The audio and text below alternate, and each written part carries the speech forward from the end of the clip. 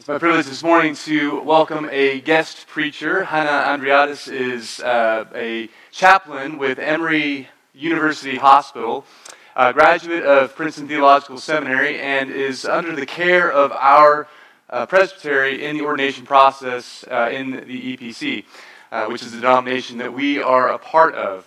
And there a couple of months ago, when we began kind of mapping out this series on prayer, when we got to the idea of prayer as lament, I started praying and thinking through who might be a good person to come and deliver this message. And pretty clearly, Hannah came to mind. And so I'm very grateful for that. So I want to invite you to give a big All Souls welcome to Hannah Andreadis as she is making her preaching debut here at All Souls. Not her preaching debut of all time.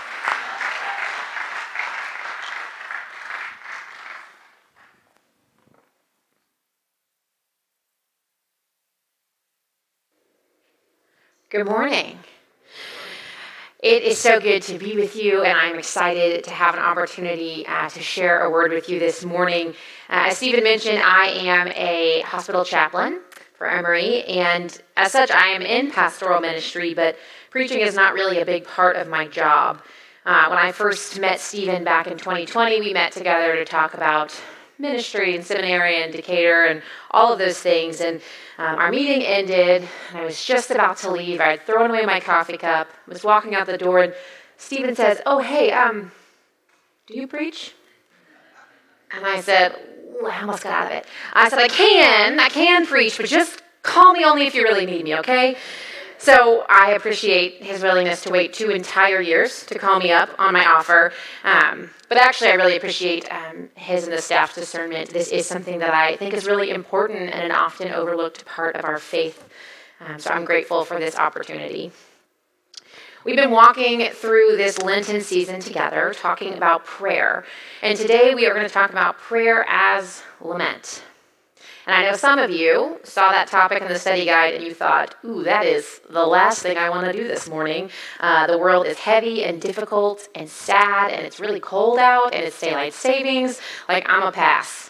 And to those of you who still came, I want to say that's okay. I get you. That's fair. And I just want to offer you the permission and encouragement that Stephen offered us a few weeks ago to pray as you can and not as you can't. So if today needs to be more of an intellectual exercise, that's okay. And I hope that you can still find some space to hear what God might have for you, even and especially in the midst of what's difficult for you. And so there were also probably some others of you who heard this topic and were like, finally, I am ready. I have a laundry list of complaints and sufferings and wrongdoings, and I am ready to let them rip. Sign me up. And for you, you are also welcome here. And I hope that today will offer you some direction about what to do with all that we bring into this space. Regardless of which camp you're in, or if maybe you feel somewhere in the middle, I think we can all agree that it has been a really difficult couple of years. We have shared in collective suffering through pandemic and lockdowns and sickness and mass casualties, through political polarization and deep displays of racial injustice, through acts of war and violence and hatred.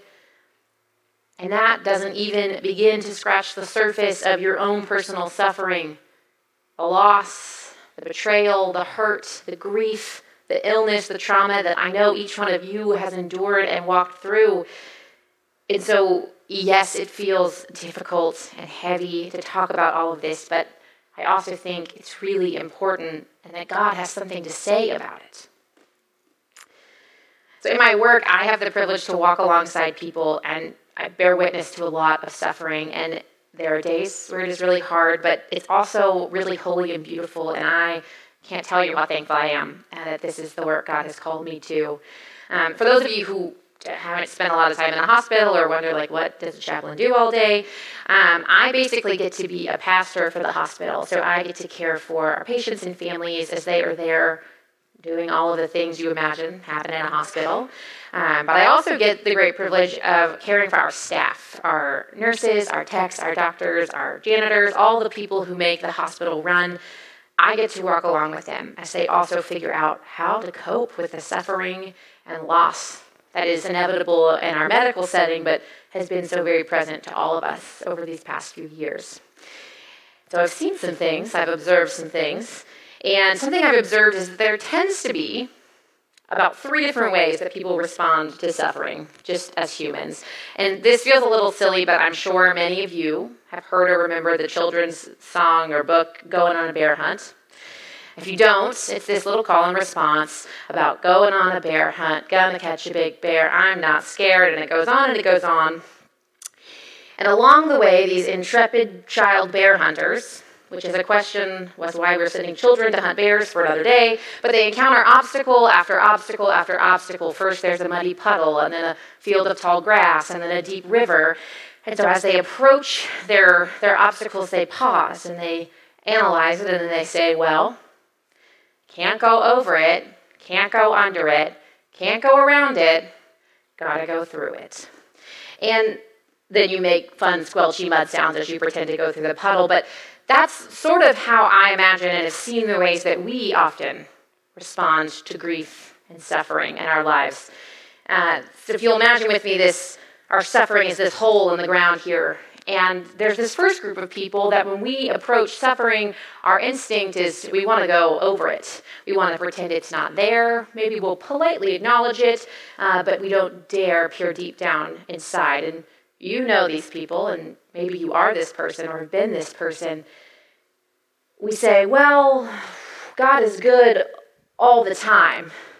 Or we say, oh, well, God won't give you more than you can handle, which there's truth to those things, but I think we know that it's not the things that are going to help us deal with the whole, with the reality of the suffering.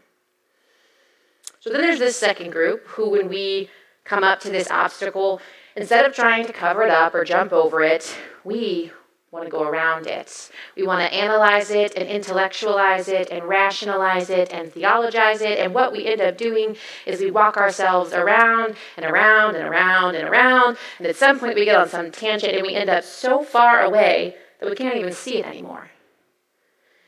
And I just want to say, as Presbyterians, I think we are particularly guilty of this one. One of the gifts of our church is that we think deeply about God and about theology. But this is also a place where that thinking and reasoning can be our security blanket and doesn't help us deal with the reality that the suffering is still there. And then finally, there's this third group of people, and these are the people who, when we approach the suffering, instead of trying to go over it or go around it, we strap on our goggles and we dive in head first. We embrace, we relish in the realities of suffering so completely that it becomes all-encompassing and smothering, and we find ourselves stuck at the bottom of this never-ending pit. And I have to say, I've been there at some moments, especially in the last few years, where this option, it felt so enticing to me. Something about this reckless abandon of giving over to this little nihilistic impulse, this little doubt in my head and in my heart. But just like the other ways of approaching suffering, going under it doesn't work. So what do we do when suffering seems to be part of our everyday reality? What does God say about it? If we can't go over it, and we can't go under it, and we can't go around it, we've got to go through it. And I think that's where biblical lament comes in and offers us something different. Lament offers us a faithful and necessary and formational way to approach suffering. So we're going to finally turn to our text for today and read from Psalm 22. And it's sort of a long text, so I'm actually going to read a selection of verses, but I encourage you to go back and read this text in its entirety later this week. Friends, listen and hear God's word for you today. My God, why have you forsaken me?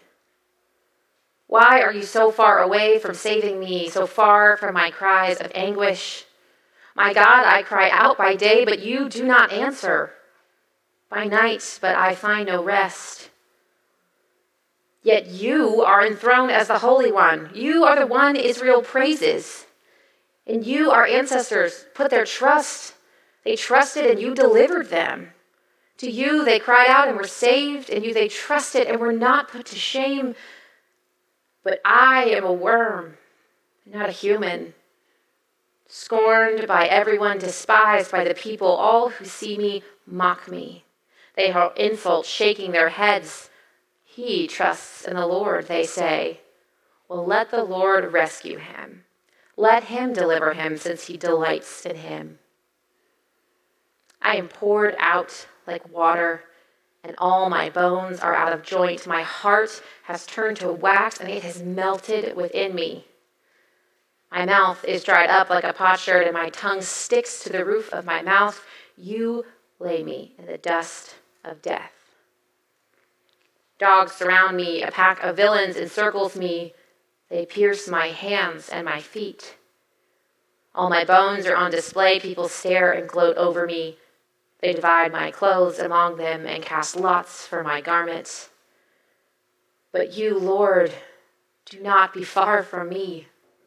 You are my strength. Come quickly to help me. Deliver me from the sword, my precious life, from the power of the dogs. Rescue me from the mouth of lions. Save me from the horns of the wild oxen. I will declare your name to my people. In the assembly, I will praise you. Friends, this is the word of the Lord. Will you pray with me? Good and holy God, we thank you for the chance to be together, to study your words, and to practice forming our lives to your will in prayer. Would you be with us in heart and word and deed today? Amen.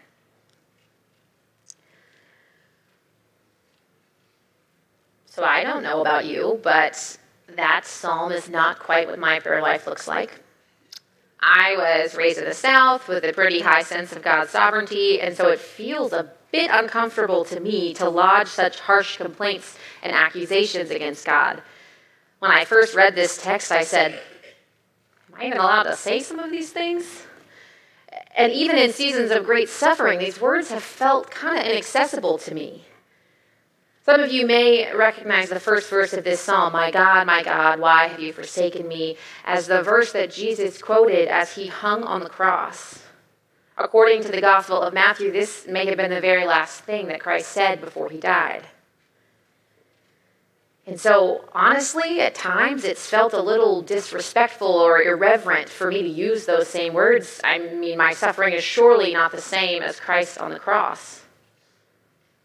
But I think what's important to know is that, yes, Jesus' suffering was unique and ultimate in a way that is different from our own. But in some ways, it is just like our own. And that Christ was actually participating in a long human tradition of lament, and I think inviting us to as well.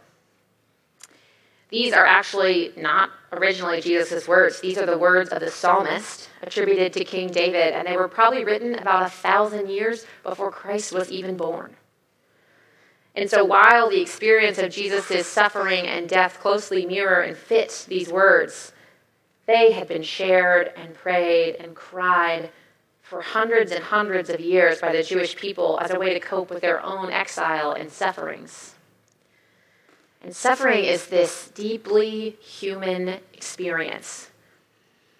We know and affirm that God is good and loving and all-powerful, but we also have to know and affirm that the world is not always. That sin has entered the equation and changed and warped our reality. That now includes so much tragedy and suffering that even though Christ has ultimately redeemed that suffering, we still have to live in it in the now. One of my favorite Old Testament scholars, Walter Brueggemann, who actually spent about half of his career here in Decatur, Georgia, he was a professor at Columbia Seminary, he talks about this very human experience of the union of faith and suffering, this reality that we live in. And he talks about it as a process of orientation, disorientation, and reorientation. So we've got orientation, disorientation, reorientation. And in the modern Western Christian church, it's us, We are really good at orientation and reorientation. We love this. We go from strength to strength, from victory to victory. And there's times where that's really important, that we can do that and hold up the strength and the victory of God in the face of darkness. But there's also some real significance and importance to dealing with the disorientation, the stuff in the middle. The book of Psalms is often called the prayer book of God's people, but it might surprise you that at least 1/3 of the Psalms are considered Psalms of lament. We much prefer Psalm 23, "The Lord is my shepherd, I shall not want," to Psalm 22's, my God, why have you forsaken me?" Brueggemann talks about it like this, and this is a long quote, I apologize, you just have to listen to me read it. He says this, he says, "Much Christian piety and spirituality is romantic and unreal in its positiveness. As children of the Enlightenment, we have censored and selected around the voice of darkness and disorientation, but such a way not only ignores the Psalms, it is a lie in terms of our own experience. The Psalms are a canonical book of hope, but the hope is rooted precisely in the midst of loss and darkness, where God is surprisingly present. The Jewish reality of exile, the Christian confession of crucifixion and cross, the honest recognition that there is an untamed darkness in our life that must be embraced, all of that is fundamental to the gift of new life." So if you are willing, let's dig in a little deeper into prayer as lament and see what it might say to our real experiences of suffering. So I want to offer you today 3 things about lament that are important. That lament is faithful, that lament is necessary, and that lament is actually a formational response to suffering. So firstly, lament is faithful. Part of me wanted to start this sermon and say, well, look, Jesus did it. We're good, it's faithful, move on. But there's more to say here, and I think it's really important because I think what makes lament faithful are 2 things. First is that it's directed to God, and the second is that it's really honest. The opening line of this psalm is significant. My God, my God. This long, irreverent, demanding, angry, desperate psalm, this litany is not just directed out at whoever will listen or at our nosy neighbor who wants to know. Rather, this is directed right at the very source of where the psalmist believes that his pain is coming from, to God. He thinks it's from God's lack of redemption and rescue, God's lack of action in the world that have left this psalmist feeling forsaken, like a worm, like their bones are out of joint.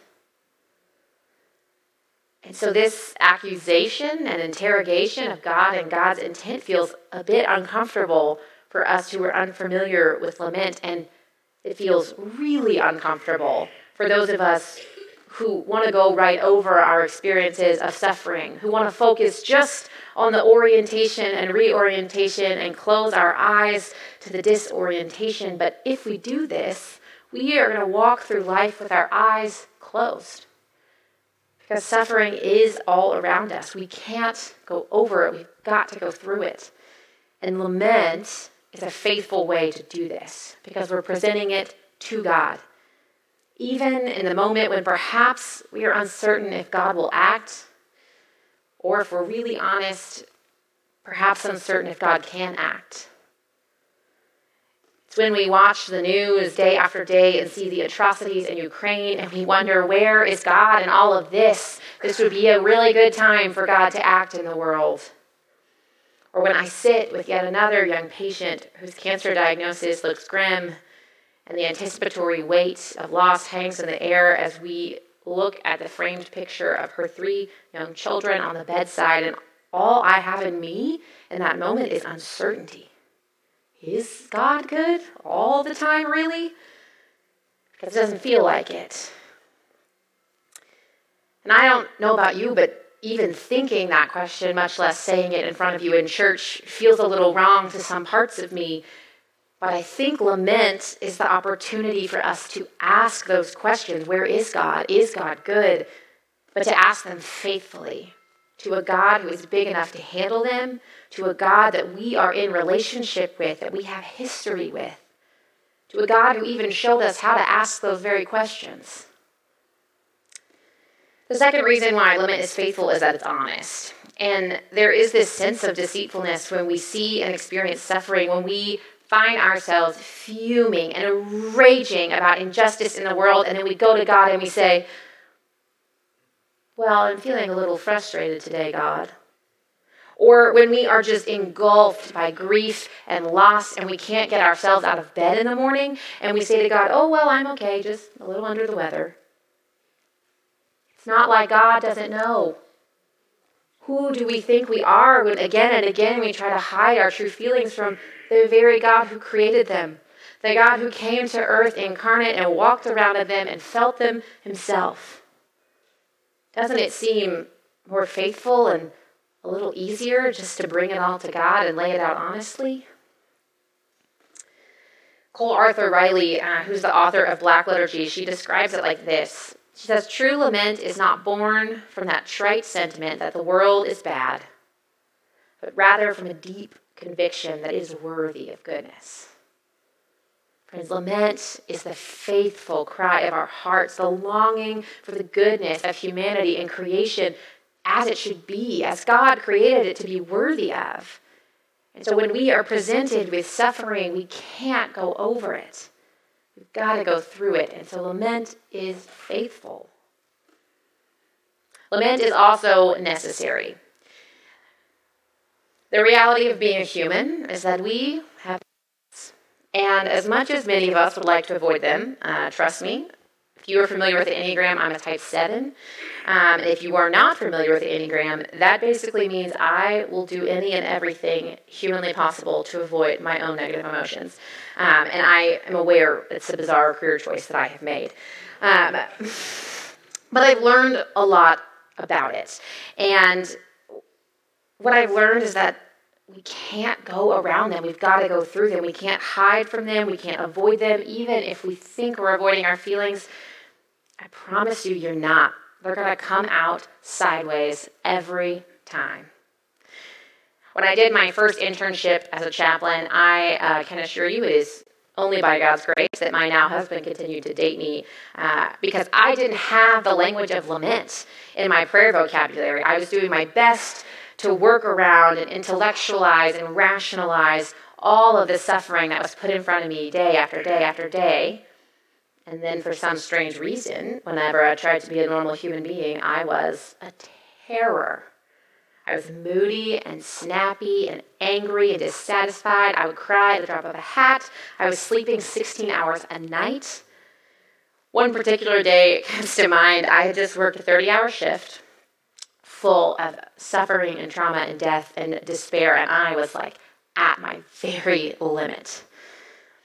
And sweet Jeremy, he didn't have a car at this point, but he took a 20-mile bus ride, located Chick-fil-A somewhere on the route, snuck into and wandered around the parking garage of my hospital, which is certainly illegal, and was waiting at my car with lunch for me when I got off my shift. And isn't that cute? So cute and so thoughtful. And this act of kindness was met by me with absolute boiling rage. I was the kind of rage that bubbles over into just inconsolable sobbing, and so I sat in the passenger seat of my car, half yelling at him, half weeping, and half eating chicken nuggets as he drives me home so I can finally sleep. And this is like a silly illustration, but without an outlet for all of that emotion and suffering, I was full up to the brim. And all the suffering I was trying to hold was leaking out and poisoning the people around me. I was trying to do it alone, and it doesn't work. You can't go around it. Lament is necessary because, as Walter Brueggemann describes it, it's a boundary thrown up against our own self-deception. It doesn't permit us to ignore or deny the darkness personally or publicly. Friends, lament is this encounter with our limits, an encounter with our humanity, which is much of what the season of Lent is about. For those of you who've experienced the benefits of really good talk therapy, you know there's something important about the practice of naming our feelings and directing them to a person of authority, even when the problem still exists. And so what better figure of authority than God? Which also, this is my shout out to good therapists as well. I would recommend that you find one if you too are a human in the world. But even with really good therapy, lament is still necessary. Rich Villodas, who wrote The Spiritually Formed Life, which many in our church read over the past few months, he says this. He says, lamenting is the spiritually mature response to sadness and sorrow. Our spiritual aliveness is not found in our ability to suppress our sadness. Our spiritual aliveness is found in our ability to bring it to God. When we lament, our problems don't magically get fixed, but our lives get spiritually formed. So if you can agree that suffering is real and that you are a human in the world, then lament is necessary. We've got to go through it. In that quote, Rich also gives us an indication about this third and final point about lament, which is that lament is formational. This point is, I think, the most difficult, but also the most important. I wish so deeply in my bones that lament was this magical formula to fix the problems and sufferings in our lives and in our world. And it's true that lament, I really believe, lament is this vehicle that helps move us from hurt to joy, from darkness to light, from despair to hope, but it isn't a guarantee or a protection from pain. Yes, it has significance in terms of our theological faithfulness, and yes, it certainly has psychological benefits for our necessarily emotional, messy lives. But what lament is not, is it's not a physical deliverance from the very real reality of our sufferings. If we go back to Brueggemann's model, the orientation, the disorientation, the reorientation, we've talked about how to approach and deal with this move from orientation to disorientation and how to sit here. But now the question is, how do we make that final move? How do we not get stuck in the disorientation? How do we get to reorientation? And ultimately, it's not something we can do. Instead, it's a way that we're formed by God through the practice of lament. You may have noticed this in our reading of the psalm, but the very last line of our text this morning says this: I will declare your name to my people, and the assembly I will praise you. It's a bit unexpected. It's this line of praise, and we don't get to know if the psalmist's problem was solved. In fact, it doesn't really seem like it based on the text before. And yet, even in the midst of this suffering, the psalmist offers a declaration of praise. One of the most difficult seasons in my own life was a season marked by lament of an important relationship. And perhaps you are familiar or have a relationship like this in your life. One of those most intimate and personal relationships that is marked by sin, by disappointment, by tragedy, by betrayal, by dismissing each other over and over again, by heartache and heartbreak. And the reality is that things are not as they should be. And it hurts. And I imagine you know some of what that hurt feels like. And to be honest, these are the places where when I approach suffering, I want to go under it. I want to dive head first and wrap myself up in the totality and power and weight of grief and say, this is certainly too far gone for God to redeem. Because that's easier to me than offering God praise in the midst of my doubt and my hurt and my despair. And so for a long time, that's what I did. But in the face of suffering, ultimately, we can't just go under it. We get stuck. You got to go through it. So when later I was introduced to and started practicing lament, it took months, it took years, it took long seasons that I wished would be over, seasons where I forgot what it was like to not be lamenting. there were times I was buried so deep in my own lament that I wondered, is this any better than me just diving in and laying myself down at the bottom of this pit? But then one day I looked around and things were different. There was reorientation, but it wasn't what I expected. See, my lament didn't change the person who I wanted to change. Honestly, God didn't sweep in and redeem all the hurt and damage. God didn't fix what had been broken. But what God did do was slowly and unexpectedly and graciously change me. Those small prayers of praise at the end of lament, even when I didn't feel them, even when I didn't want to say them, even when I didn't believe them. God met me there. And that praise formed and continues to form me. Lament is this formational act that teaches me to look for God in the places where I thought God had long ago abandoned. Lament is forming me to be a person of the resurrection, a person who looks for Christ on the third day, who looks for hope even when I sit deep in the pit of despair, who waits for God even when honestly I'm not sure God is going to show up. Friends, when Christ cried out on the cross, my God, why have you forsaken me?" The suffering wasn't taken away. His friends and family were left in pain and disappointment and heartbreak. But on the third day, there was new life and there was hope. There was this unexpected turn. God moved his people from the ultimate disorientation to a new orientation, a new way of being. And we lament because we are people of the resurrection. This is my last Brueggemann quote, but he says this: "The reason the darkness may be faced and lived in is that even in the darkness there is one to address. Because this one has promised to be in darkness with us, we find the darkness strangely transformed, not by the power of easy light, but by the power of relentless solidarity." Friends, lament isn't going to fix your problems. It isn't going to put the marriage back together or cure the cancer or stop Putin or get you back all of the time you lost over the last 2 years. But lament is a chance to be formed by God into a person of hope, to be met in the darkness by a God who knows darkness and sits with us in darkness and has ultimately redeemed and defeated it for us.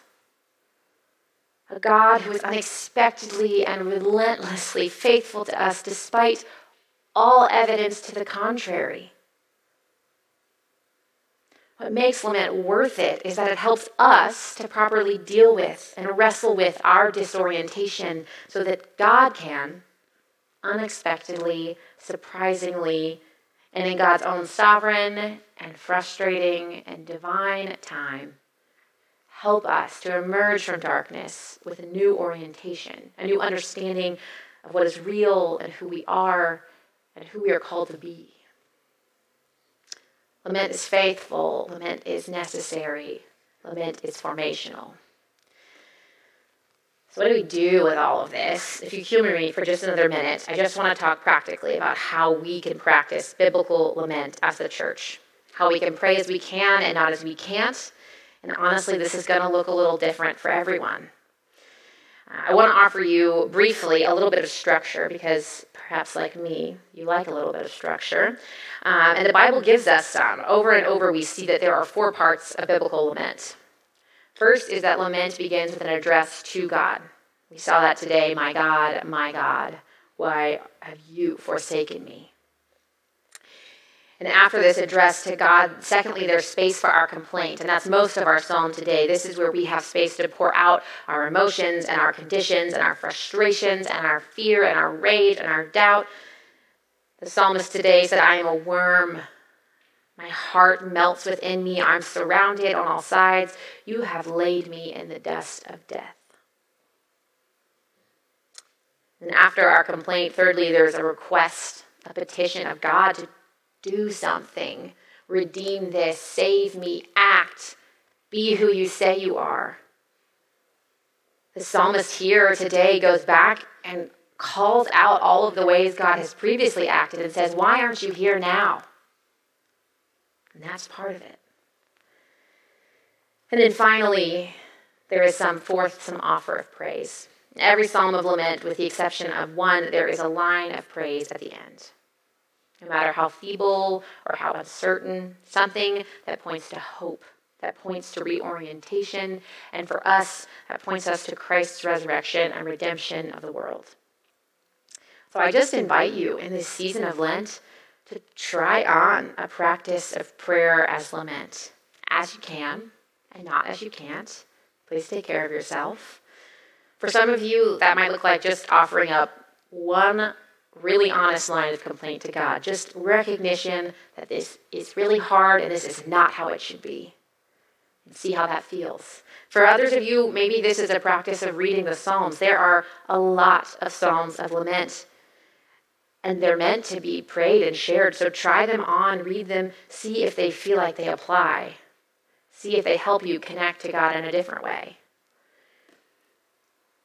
And for others of you, those of you who brought your laundry list this morning, perhaps you're ready to write your own prayers of lament and offer them to God. And so I invite you to try it. Use this structure if it's helpful and reach out to God and see where God may be. Friends, suffering is real and difficult and heavy. But because of the work of Christ, suffering doesn't get the last word. Lament is our opportunity to respond to suffering in a faithful, necessary, and formational way. It is finally an act of hope, an act of trust in the redemptive work of God in the world, despite how it looks and it feels in this moment. So as we close our time together, it felt appropriate, since I'm asking you to practice, for me to practice with you. Practice to pray as I can and not as I can't. In writing prayers of lament is a regular part of my work and my own spiritual formation and my emotional well-being. And so this is one that I wrote a few weeks ago, earlier this year, after a particularly heavy week. And it's specific to my experience, but I imagine there are some themes here that you will be able to join in lamenting. So, friends, will you join me in this prayer of lament, and then Stephen will come and lead us in communion. Let's pray. Friday, 1:40 p.m. My God. This week, I held a mom while her 27-year-old son coded and died on the other side of a glass wall. He ended his life because the suffering of this virus and this world was too much for his tired soul. My God, are you here? This week, I stood silently between a husband and wife as their baby died in their arms. Her 7 days of fighting for life, too much to bear for her tiny body. Just like the other 5 children they lost too soon. My God, are you here? This week, I whispered prayers in broken Spanish to a young man as I helped him into the bed to support his wife's limp frame, because as strong as her shoulders once were, they could no longer hold her own head. We prayed for their small children and his impending deportation. As her breath finally slid from her lips, my God, are you here?